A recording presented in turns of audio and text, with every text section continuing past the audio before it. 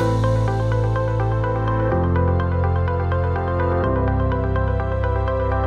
Career Establishment's Talent Talk Asia podcast is brought to you in partnership with Vincere, the all-in-one CRM for ambitious recruitment businesses. Founded by Asia-based recruiters back in 2012, over 1,000 recruitment companies choose Vincere to accelerate their growth.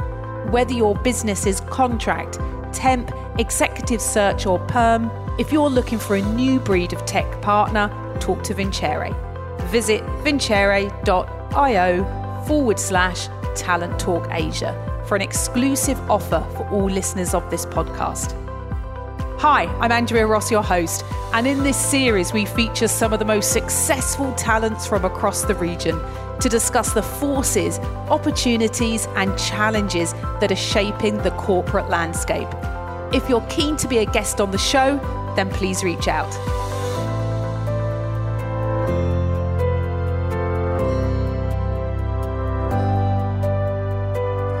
Hey podcast listeners, my guest on Talent Talk Asia today is Elliot Jackson, who is the Head of Contracting and Interim and Projects, Change and Transformation, it's a very long title, isn't it, at Morgan McKinley, Singapore. Good morning, Elliot. Good morning to you too. Happy New Year. Happy New Year, how are you? I'm very well, how are you? I'm very well. I've got to say to everyone that's listening to this podcast this morning, I walk in on Tuesday morning, hadn't had time to get a coffee because my taxi was, because it just took so long getting into town today. And I just got greeted with about 3 or 4 Morgan McKinley consultants and managers giving me Happy New Year cuddles. I mean, yeah, Andy Evans comes in with a cuddle. I mean, hello. Yeah. Is this a Morgan McKinley thing? Yeah, we're very welcoming here. Wow. It was awesome. I feel great. I feel like top of the world now. So Amazing. Thank you. I love it. So thanks very much. You're very welcome. Now, we obviously have a little bit of a connection, don't we? We do. We do. So for those that aren't so familiar with Elliot's brother, we used to work together, Chris. Yeah. He also wants to be mentioned on this podcast, I feel. Maybe you need to do one in Hong Kong as well. Yeah, maybe. So it's obviously in the family, the whole recruitment thing. Yeah. So did you get it in it before he did, or the other way around? No, he's older than me. He's older than you. He got me into it. He got you into it, so it's his fault. Right. Pretty much. Yeah. Okay. I was struggling to get a job and reached out to him. I said, Chris, you work in recruitment. What can you do? And he went, no, you're rubbish. I can't get you anything. Well, pretty much. 3-month internship, and then off you go. No, it was. Feels like a long time ago, actually. Yeah, I bet it does. So talk me through your role. Talk me through your role at Morgan McKinley, so everyone that's listening knows what you're doing. Yeah, sure. So I run the contract business. So as part of that, we've got technology, commerce and industry, banking and finance, and then we've got the projects and change vertical as well. So BA, PM, contract and perm. Okay. So that was sort of a recent acquisition to my portfolio, basically. Well, quite recently? Yeah. And how many people do you look after as well? Good question. 17, 18. Wow. I think. Yeah. That's big. Yeah. Keeps me busy. Yeah. Keeps me out of trouble. What's the harder bit, the people management or the recruiting?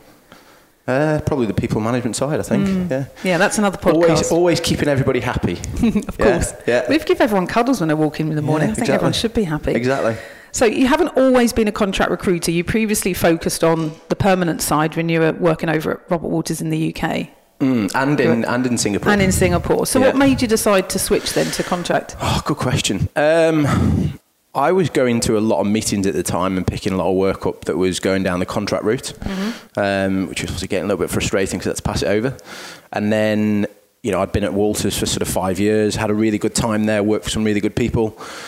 And I just thought the time was right to start looking elsewhere. And then this job came up here to sort of almost grow the contract business from, Gurge had sort of had it for a period of time and got it from ground zero to maybe step one. So it wasn't completely new. Fresh. Okay. And then there was sort of 4 or 5 people doing more account stuff, and then we wanted to sort of launch it properly and take it onto the next level. So that was my job. So. And what were your expectations of that role then when you first? Honestly, I did not have any expectations.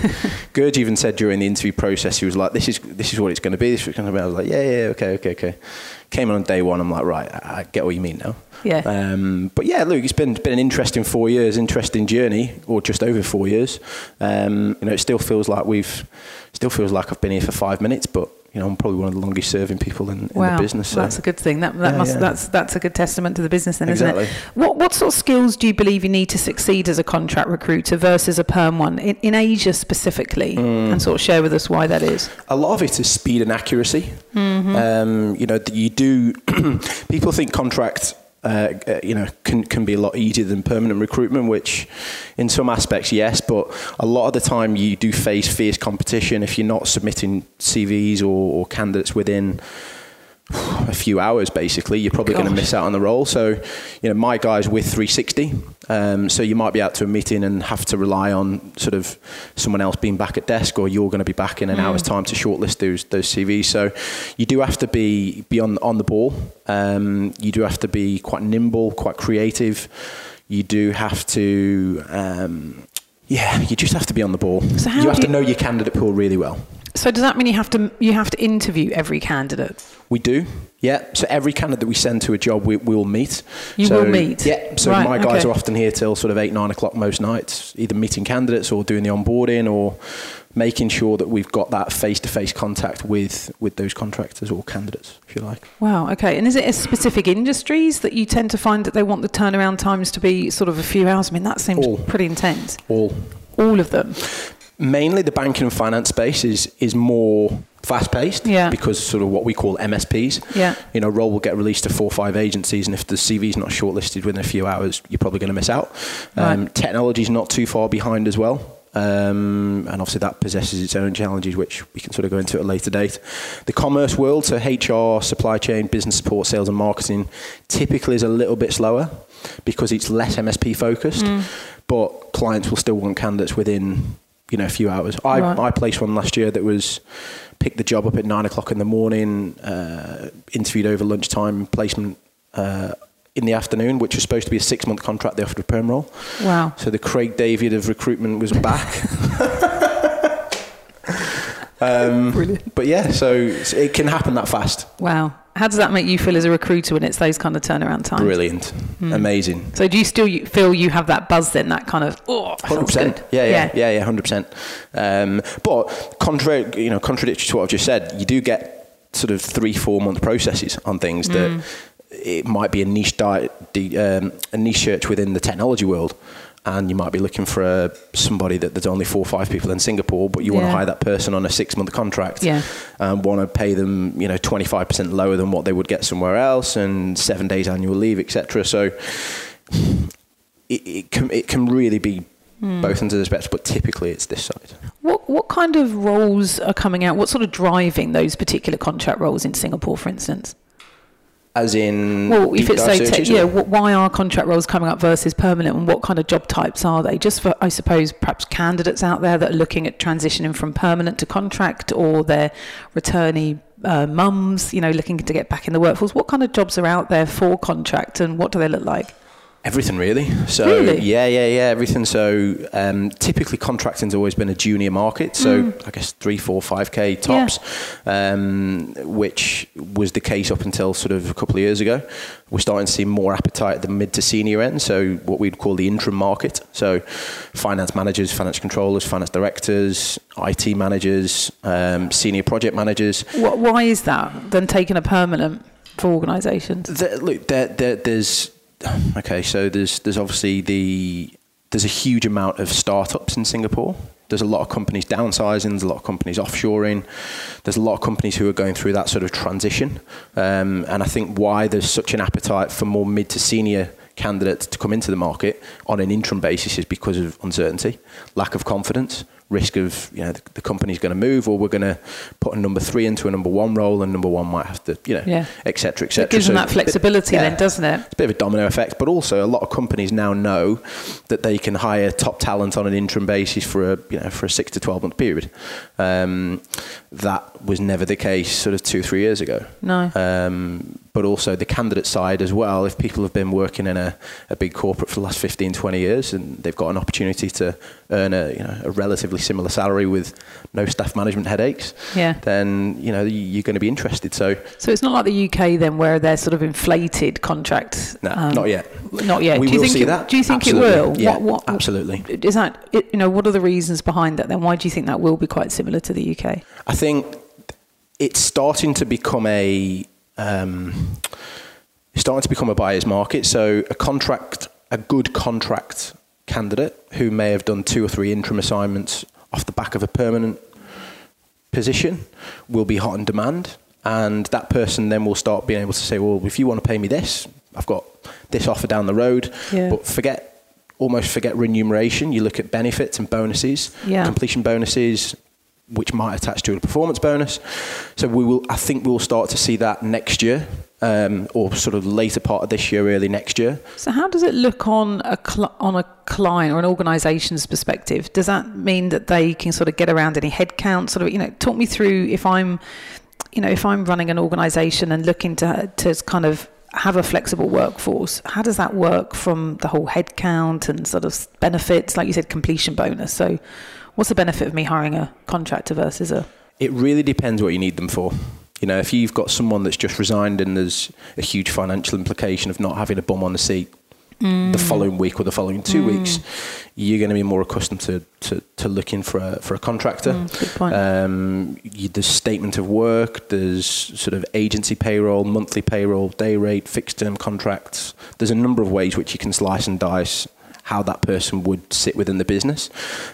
Typically, if they're on an agency payroll, they're not going to increase the headcount quota with the business, obviously. Right. Okay, so that's a huge benefit, isn't it? Yeah, but it really depends, because what we now have is historically people will go, we'll just outsource that onto an agency payroll, whereas what we will see now is, because there are companies who are suffering with EP versus local ratios, then companies will hire that person on a direct contract because it'll go towards their quotas.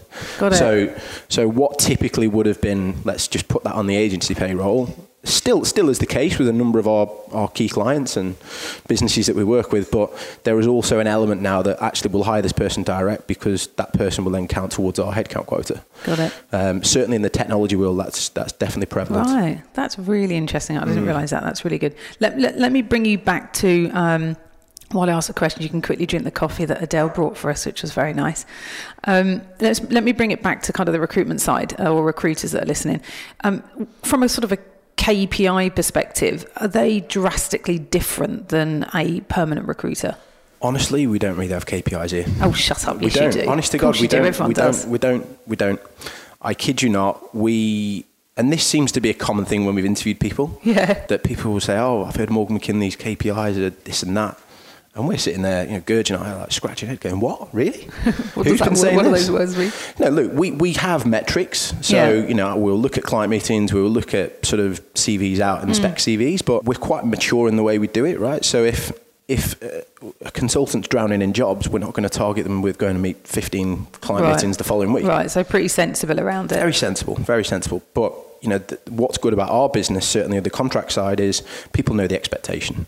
And, we've been thankful that 1, 2, 3, 4, 5, 6 have all done at least 2.5 years service. Right. And built quite healthy payroll books as well. Right. They're looked after. They feel like it's a mature environment where they can sort of have that flexibility. Because that's harder for a contract recruiter to walk away, right? Let's be honest.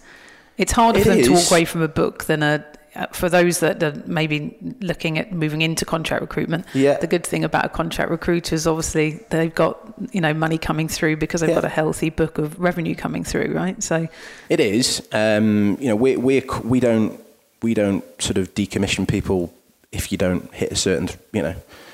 It's not a continuity of you have to do this every single month. Right. So, not to say that they would rest on their laurels, but we do fixed term contracts, we do SOW stuff, we do big placements, small placements. It all counts to one. But we're a big believer in providing that mature platform that if people want to book a meeting out in Changi and work the rest of the morning on their laptop in a coffee shop, they can do. If they want to do it in the afternoon, they can do. It's just about being sensible. However, if somebody wasn't performing, then the first thing that we would look at is sack them.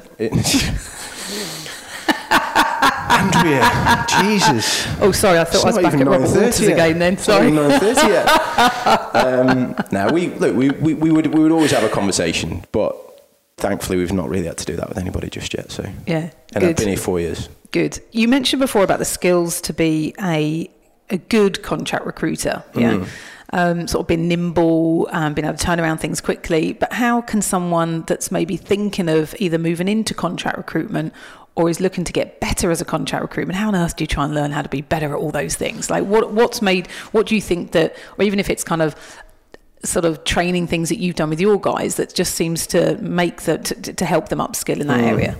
Well, I never came from a contract background. Do you know what? A lot of it's common sense. People think because you've got different calculations and annual leave entitlement and skills development levy. Yeah, it sounds really complicated. There's really these different components. People go, it's not. It really just isn't. a good Excel spreadsheet with a lot of formulas in it. It's not even that. It's not even that. Okay. But that turnaround time, though, I mean, that's different than a perm recruiter. That is very, very different. It is. When you say turnaround time, do you mean turnaround time on a job or turnaround time to learn contracting? No, turnaround time on a job. Turnaround time on a job, again, as I said earlier, it could be in that sort of 1 to 2 week bracket, which, we'd like to think more often than not it is with a range of our placements, but we do get the 2, 3, 4 month ones that we've been working on. They've changed the brief okay, but then again, a consultant's then got to learn both of those skills. They've got to be patient enough to ride out the longer cycles like a perm recruiter, but then they've also got to be able to be flexible to quickly switch. Because for those listeners that aren't aware, I did contracting in London for 3 years with Michael Page, and I thought I was a really great recruiter, came out to Singapore and switched to permanent, and I think my first 40k offer was my first rejected offer, because you just switching even from I really did. My ego was completely smashed. So again, it's a bit like contract to permanent to contract recruiters. That switch, they are different competencies. They are different. But I think you just have to ride the wave. In the unlikely situation that you do work a job that's going to be a longer process, it is what it is. But someone out there that's listening, that's perhaps in a small recruitment firm, doesn't have necessarily people around them that can train them, or a company's looking to get into contracting, what could they be doing self-help wise, or even externally, to just sharpen those skills? Good question. I think, look, if people are working in a smaller business with little infrastructure to do that, they need to make a decision on what they want to do long term. I know plenty of people in boutique firms who do very well. Who have got no interest in joining a Morgan McKinley, a Robert Walters, a Michael Page, They don't need the tools. They don't need the tools. They do it themselves. But you also get people in boutiques who are often more senior than these people that go, actually, do you know what? I kind of want a career now. I want to do something where we've got that infrastructure, where we've got that investment, even though I've got my own client base and my own portfolio and I know what I'm doing. People, that there is that, and we interview them all the time. People who are coming from boutiques who just say, look, I'd like something that's a little bit more long term rather than it. I might be great now, but if I have 2 bad months, I could be out the door. And Singapore's not. It's an okay place to recruit at the minute. It's not how it used to be. It's not brilliant. There are a lot of companies, sort of smaller firms, who are shutting down, or there's huge uncertainty, or beasted for KPIs, etc. So we do interview those people. My advice would be, if it is that you wanted to do. If you want to get into contract recruitment and want to do it properly, you're probably better off joining one of the big players. Or if you wanted to do sort of set up an interim desk where you kind of do perm and a bit of contract. Yeah, that was a question I was going to ask you, actually, because I know that's something that in the early days of Robert Walters, we kind of had I don't know what the right word is, quasi or double T, I don't know what the right word is to use here, where we'd have consultants doing perm but also would tag on contract, and it just didn't work. We really did need a dedicated team, because when you're going out to clients, everyone just sold permanent because it was quicker, easy fix. We could never build a book that way. This was not IT, that was already established, but it's kind of non-IT. I'm keen to hear your thoughts on that, because obviously you're standalone now. If you've got recruitment firms out there, and I know you probably don't really want to help them, but hey, you're on my podcast, so you have to help the other recruitment firms that are listening. I love it. Oh, I love it. For those that are thinking of maybe building a contract desk, don't do it, and competing against you guys, don't do it. Is it wise to initially start off with the consultants doing permanent contract, or just completely start afresh, completely new desk and build that? Like, what's the pros and cons? Talent Talk Asia is brought to you in partnership with Vincere, the all-in-one CRM for ambitious recruitment businesses. Visit vincere.io/Talent Talk Asia for an exclusive offer for all listeners of this podcast.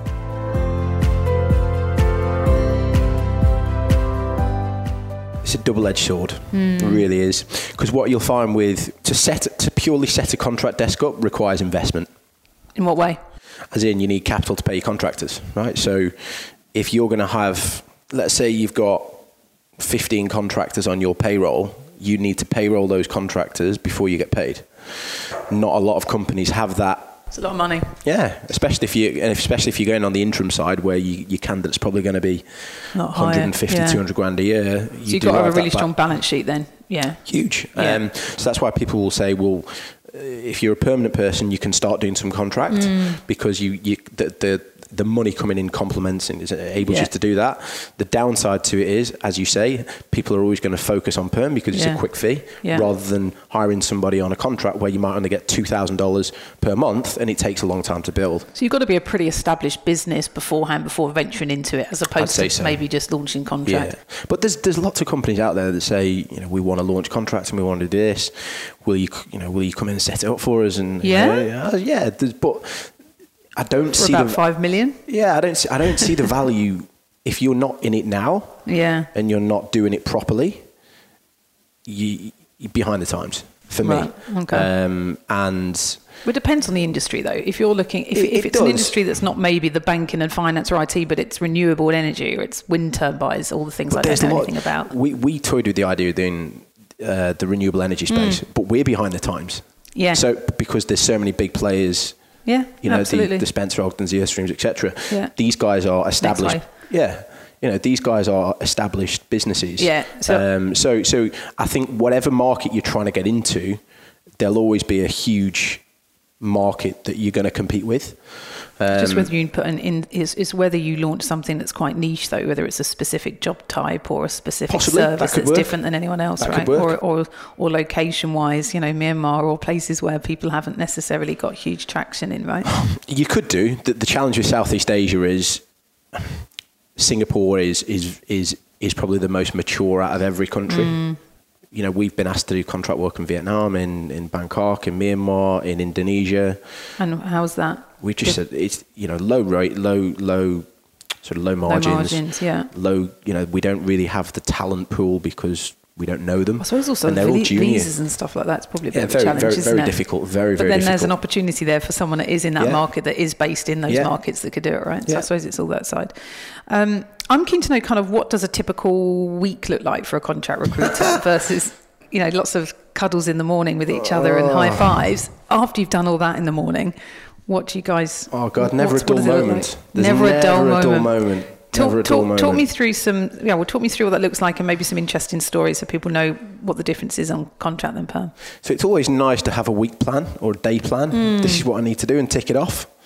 There's a mental tick in the box at the end of the day to go, the tick list is done, we can go home now. Yeah. That never happens with us. Right. You might come in and, you get 2 jobs that get called in that require urgent shortlists. Your plan goes out the window. Okay. Or you might be out to a client and the client says, we need somebody for next week. Can you help us out? It could be a range of different things. So you find it on your phone on the way back from meetings then? You're then just messaging people that could do the roll call. It's that fast paced? Yeah. Wow. Pretty much. Some of the guys have got delivery consultants and junior consultants, some of the more experienced and senior ones.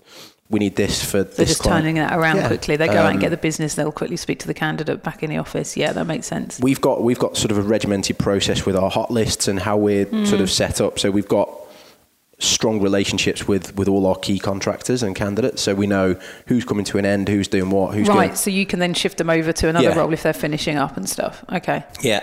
That makes a lot of sense. Okay, so week and day plan never gets ticked off. Very rarely. Very, very rarely. I like that. And everyone's ready for a beer on Friday, that's for sure. Yeah, I bet. What would you say are some of the challenges you tend to face being a contract recruiter, or the guys out there? What do they tend to sort of face in that role, and how do they overcome it? There's still, although there's an appetite for contracting, both from the candidate market and the client space, there's still a huge stigma attached to permanent roles in Singapore. Still. Right. There's a lot of candidates that we will have in interview processes that will end up getting a perm job. it's very difficult to compete with that unless they have said that they want to do a contract role and only a contract role, which some people do, but not everybody.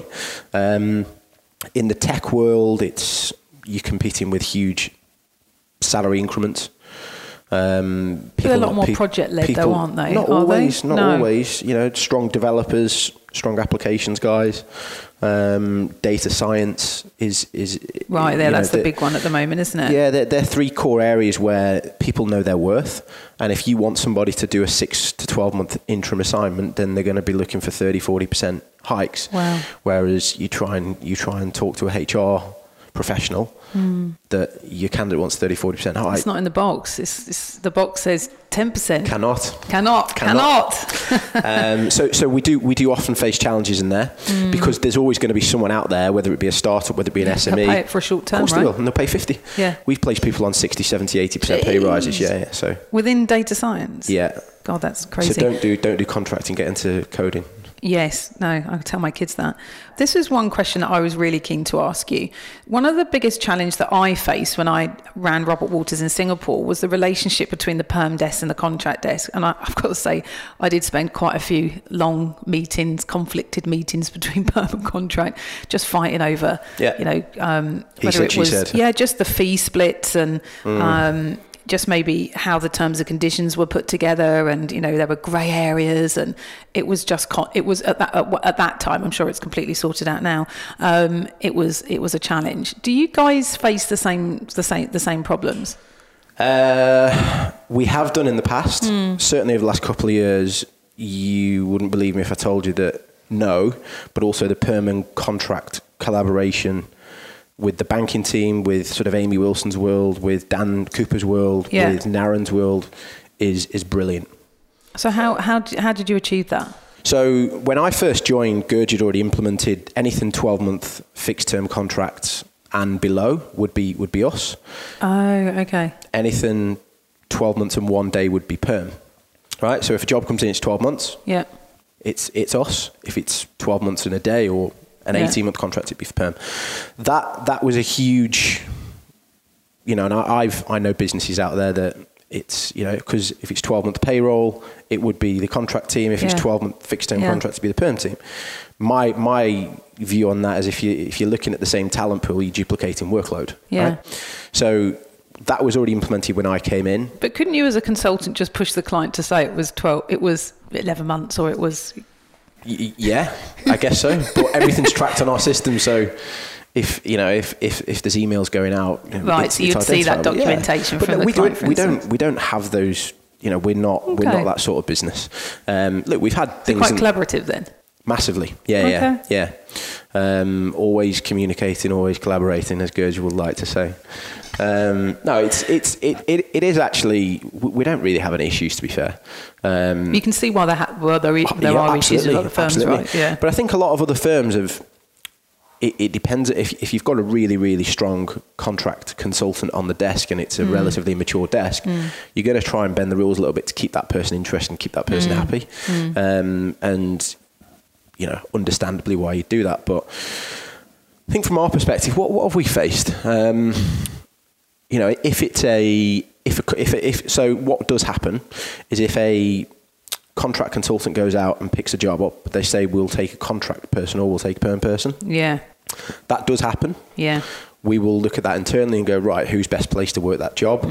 If you want to send a couple of your perm guys, and we'll send a couple of contract guys, because the collaboration's so good, we're able to sort of, work it out. If it's but it always comes to the candidate, though, doesn't it? If you've got a candidate that both are available immediately, that will look at contracts and perm. That's where the fights happen. We'll send the immediately available ones. You would send the available, right? Yeah. Okay, that's the line. That makes sense. If the perm consultants are talking to immediately available people and sending them, and we're not aware, they're fired. Jesus, you must be brutal as a boss. Jesus. I'm just having fun. It's like coffee, it's kicked in now. For those sort of potential clients out there that are looking to hire a contractor versus a permanent hire, I think we've already talked about that. Yeah, always hire a contractor. Always hire a contractor.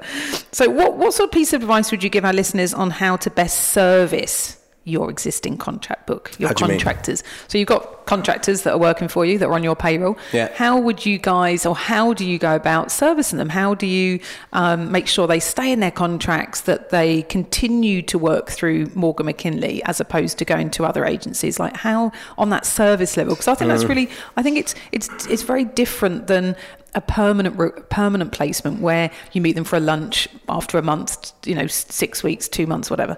Contract's very different. You've got to ensure they stay in that role. Yeah. So talk me through what new things or what things have worked for you guys. So we've got a contractor experience team. So essentially, and I guess just to avoid consultants getting involved in unnecessary admin, etc., as much as contracting is admin heavy anyway. Yes. So we've got somebody who's, for me, phenomenal. She supports the consultant, so the placement would get made. That person would then do some of the onboarding, make sure the contract's signed, make sure that person knows how much annual leave they've got, what their insurance entitlement is, pass them the insurance card, send them an email on the first day, welcoming them to the family, if you like. Okay. So they sort of feel that they're part of Morgan McKinley than just the organisation that they're on site with. Yeah. And then that person would make sure they send regular emails on timesheets. Anything that is not submitted with a timesheet, maybe a supporting document, we'll make sure that gets sorted. But also the consultants are regularly meeting these guys anyway. So it's almost like a double touch point process. Yeah. Okay.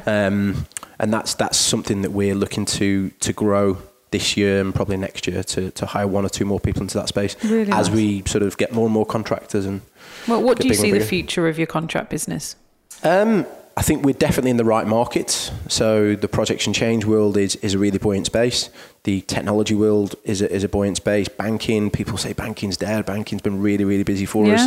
Kane, the lad who runs that space. That's because there's nothing on the perm side for anyone. Yeah, exactly. Or they've got to deal with internal HR. It's killing people. Yeah, so Kane, who runs that world, has done a really good job for us. And then, there's a huge appetite in the commerce and industry world for, more in sales and marketing, more in finance and accounting, more in HR, more in supply chain and procurement. Do you think more Singaporeans, especially the youngsters coming up, would prefer to do contract? This kind of flexible, kind of do, see what I want to go into, first job, kind of. Yeah, the millennial culture. Yeah. We do place a lot of people at the more junior end who've got sort of 1 to 2 years experience. And is it startups they generally prefer to go to, or they will look at big corporates? Not always. There's definitely that appetite there. It will just be amplified over time. Do we see us going into new markets? Possibly. But it has to be right. It has to be the right person leading it and sort of running it. We want to be sort of market leaders in what we do and just do it well. If you ask me how much percentage of the market we've got across the entire space, probably less than 10. But we do very well in the markets that we're in. So there's a huge appetite there. So you've still got growth there. 100%. Yeah. What? How do you sort of personally, or even your team, kind of keep ahead of trends? I mean, we're talking through the market at the moment, and obviously that's so useful when you're talking to candidates and clients. But how do you absorb information? How do you be able to articulate that back to clients and candidates? What are the kind of things that you and your team do that would be really interesting for the listeners out there? I think just you've always got to be in touch with the market. Even when I've sort of interviewed people before and say, what's going on in your market, talk me through some movers, talk me through what these sort of banks are doing, talk me through this type of technology. People always rely on the general, if that makes sense. They'll talk about, how can I position this? The banking world is dead would be something quite generic, when actually there's some banks that are really, really busy. The asset management world, the sort of all the stuff happening in Hong Kong, coming back. Yes, there's little things like that people never really talk about. So we're sort of on top of that. We're talking to that with our clients and candidates all the time.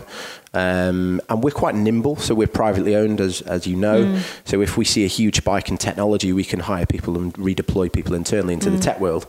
If we see a huge spike in the projects world, we can do that. There's a lot of businesses that are, I wouldn't say the word stuck in the mud, but there's businesses out there that don't have that luxury, even though they are privately owned, because there might be somebody that's particularly tied to that business. So we will move with the times, if that makes sense. So to collect that information then, is this when your guys are having lunches or coffees, meeting with candidates and clients, they're asking way more open-ended questions than perhaps normal, just to collect. Yeah. Because I think that's the one thing, isn't it? You know, there are too many robotic conversations, I feel. Yeah. I sense it when I walk in here. There's a real buzz. It's such a warm. You feel that culture straight away. When just me talking to Gurj this morning and looking at the floor, it's just there's a lot of warmth there. Everyone's just sort of milling around, and it's just you can see how that must translate to client-candidate relationships and stuff. Totally That's agree. a good plug for you there, wasn't it? That was a really nice plug. Cheers. Yeah, Good, I like that. Got good coffee out of it and lots of cuddles this morning, so I think it's worth it. Yeah. Was there anything else that you wanted to share with the listeners out there about contracts, about the contract business? As a kind of final... I think we covered most things, to be fair. We did cover quite a lot, didn't we? Quite a lot there. I guess to summarise, it is going to continue growing. I think it will become a buyer's market more and more over the next 1 to 2 years, with annual leave entitlement and bonuses and all the various components. Like to encourage Singaporeans to look at contract and just absolutely. thinking that they should just be schooling looking for permanent roles. Yeah. Because, we always use the phrase that if you do it, let's say you're immediately available, right? And you do an interim position for, I'll give you a real life scenario. There was a candidate that we dealt with who has got a lot of IT experience, very little finance, but wanted some finance experience. Was earning X. We got him a 25% pay rise, even though he didn't have any finance experience. Wow. To do a 12-month contract. Right. He completed that 12-month contract, learned some finance experience, and then he's going to be a finance business partner with, I think, another 15% on top of that. So he's increased his salary 35% over 12 months. Right. Natural inflation. So he's kind of become qualified by experience, by being on the job and learning it through that way, as opposed to he would never have got that opportunity. Nope. So for individuals that are looking to perhaps get into an area that they're not 100% qualified in, there could be some opportunities for people to do that. Yeah, so typically the reason why contracting moves quite fast is because there's need. Okay, so you need to be bum on seat in a week's time, or we need this because there's a project about to go live, or somebody's gone on maternity leave and we need somebody to pick this up. So there's a range of reasons. So companies are a lot more open to taking people with maybe 60% like for like skill set, but that person might have relevant industry experience and be immediately available. Yeah. So they'll go, yeah, we'll take this person, we can train the rest. On the perm side, because it's a little bit slower, they want 80, 90, sometimes even 100% like for like. Yeah. So that's 60%. They can learn the additional 30 or 40 and then take that into something else. And but for talent shortages, you can increase your salary significantly over the next couple of years. Now, again, that's not for everybody. No. People often want to stay and they're happy with doing what they do. But you get people on the other side, mainly the sort of rise of millennial culture.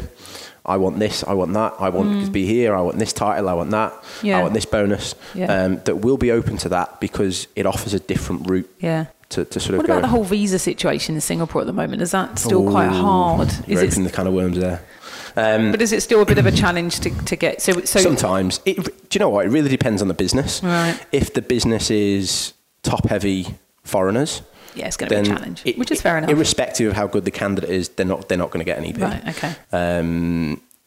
But there are companies out there with great quotas, and that's why I said to you earlier, typically what would go on an agency payroll, although that is still there, we do have a lot of clients now, certainly in the commercial sectors, that will put the person on their own payroll because it goes for the quotas. Got it. Okay. Yeah. So I suppose in a nutshell is for Singaporeans out there or PRs, then there's lots of opportunities on the contract side than just looking at permanent roles.